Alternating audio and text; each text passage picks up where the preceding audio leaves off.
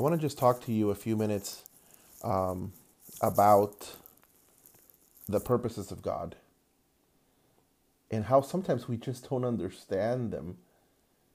And really, it's not our job to understand His purposes. Our job is to trust that He knows what He is doing with us. And He is doing something with us so that He can then do something through us for the purposes that will bring Him glory the most. Genesis chapter 50, verse 20 says this: "You intended to harm me, but God intended it for good to accomplish what is now being done, the saving of many lives."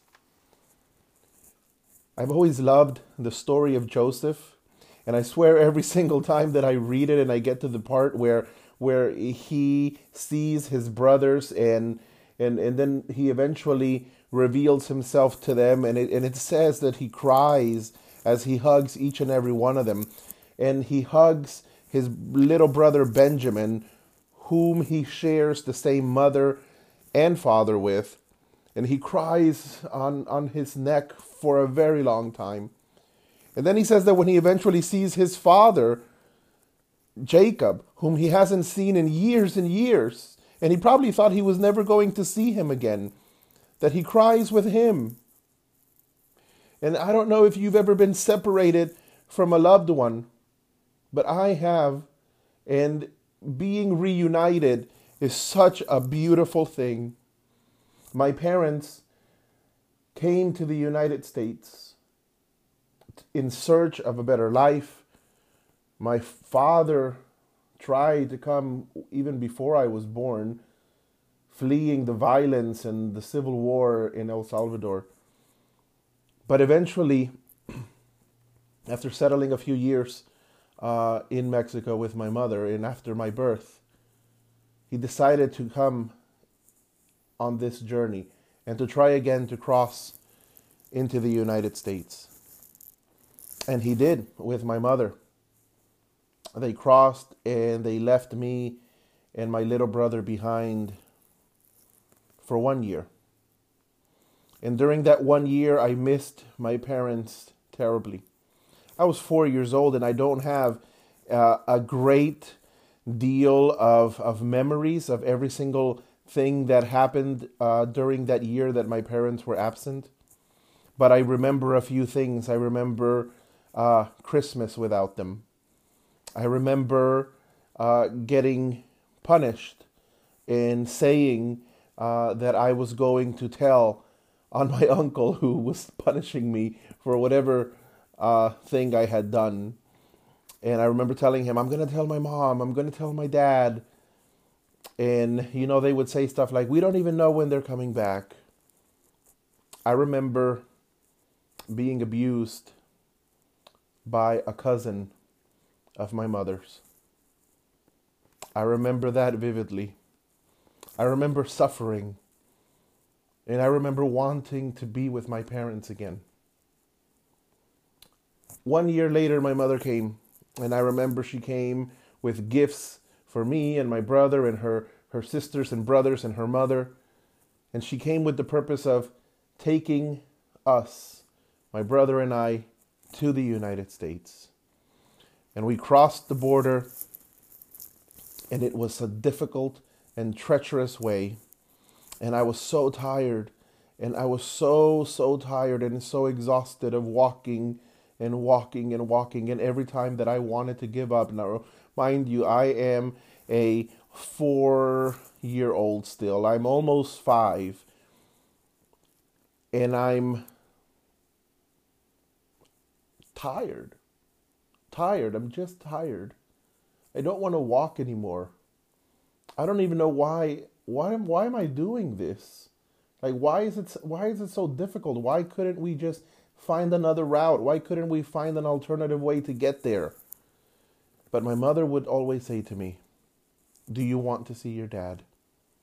do you want to see your dad? And my response was always, yes, I want to see my dad. And so since she would say, you have to keep walking. You have to keep walking. And I would. And I would keep walking. And that's the way that she would get me to continue walking and to not give up and to not complain and to not whine about wanting to go back or wanting to find a different way to get to where my father was. And all of this to say that the Lord knows why we go through the things that we go through.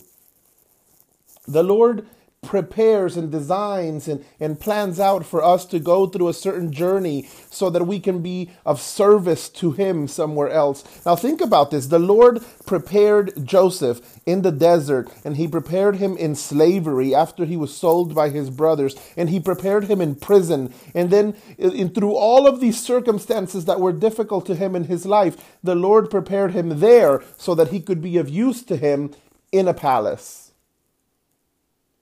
Now, just to compare, the Lord prepared Moses in a palace so that he could be of use to him in a desert for years and years and years with difficult people to deal with. The Lord, we just don't understand how or why his plans are the way that they are a great deal of the time, and probably I would say all of the time. But again, our job is just to trust. And so Joseph, at the age of 17, is sold by his brothers into slavery. And when he's serving in Egypt to a man named Potiphar, his wife, after a few years of knowing him and seeing him, eventually begins sexually harassing him. She sees that Joseph is, according to chapter 39 of Genesis, verse 6, Joseph is well built and handsome.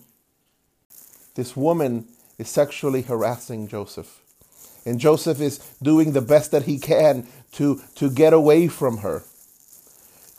But he doesn't seek to get away from her because he doesn't want to offend his boss, or he doesn't want to get fired, or he wants to avoid jail. The reason that he seeks to be away from her is because he says, how could I do such a wicked thing and sin against God? That is his reasoning. Joseph is a man of integrity.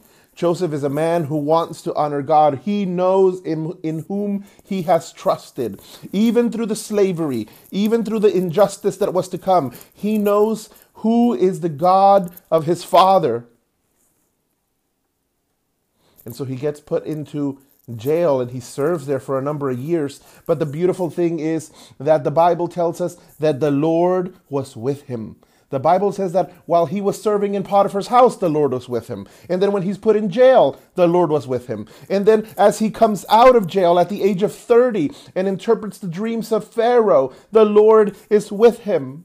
And the Lord is with him all the way through until the times of famine come to Egypt, and his brothers descend to Egypt, and they come begging for food and giving their money to buy the food that they can afford. And throughout all of this, God is with Joseph. God is with Joseph so much that God gives him a wife. God gives him 2 children. God allows him to forget the pain of his past.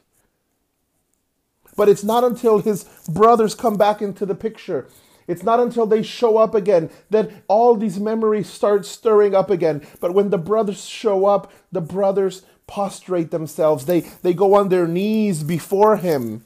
Like that dream he had back when he was 17 years old, where he saw that his brothers were kneeling down before him, and they hated him for telling them that dream. And now it is a reality all these many years later. I just want to encourage you that if the Lord has given you a dream, That if the Lord has given you some type of vision of what he wants to do with you, and you believe that it is from the Lord, trust it, hold on to it, hold it in your heart. Pray that if the Lord has given you that dream, that it can come into fruition. And believe you me, it will come into fruition. It will come into fruition. I remember that at the age of 17, I was at a youth retreat. And we were fasting and we were praying with other youth leaders for 3 days. And in that youth retreat, as we were all praying and we were all fasting, the person that shared God's word on that particular occasion, on the second night of the retreat, came over to me, prayed over me, and said, "The Lord will make of you a teacher of his word." And it wasn't until many, many years later, when I was 30 years old, 31 years old, that the Lord allowed me to become a Bible teacher at Hebron Christian Academy. And when they said to me, "You are going to be teaching Bible. You are going to be teaching the life of Christ," immediately I remembered the words of that preacher from all those many years before, who said to me, "The Lord says, I will make you a teacher of my word." And so I encourage you to hold on to the dreams, hold on to what the Lord has said to you, hold on to the promises of the Lord, because the Lord is with you. I'm sure that Joseph doubted many times because the best of us doubt. The Bible says that Jesus actually said that the greatest of all men who have ever been born was John the Baptist. Jesus said that about John the Baptist. And yet, when John the Baptist was in jail, about to be beheaded, he tells his disciples, "Go and ask Jesus, are you the one that we have been waiting for? Or should we wait for someone else?" John the Baptist, the greatest of all who have ever been born, had doubt when he was in prison. Why wouldn't you and I have doubt at some point in our lives? At some point, we would also have doubt. At some point, we probably have thought to ourselves, why have we gone through what we have gone through? But I promise you, the moment will come when we, like Joseph, will be able to say, maybe not to the people that harmed us, but we will be able to say to others, we would be able to say to ourselves the same thing that Joseph said. "You intended to harm me, but God intended it for good, to accomplish what is now being done, the saving of many lives." Because ultimately, that is what matters, that lives be saved for the glory of God in Christ Jesus. Thank you for listening.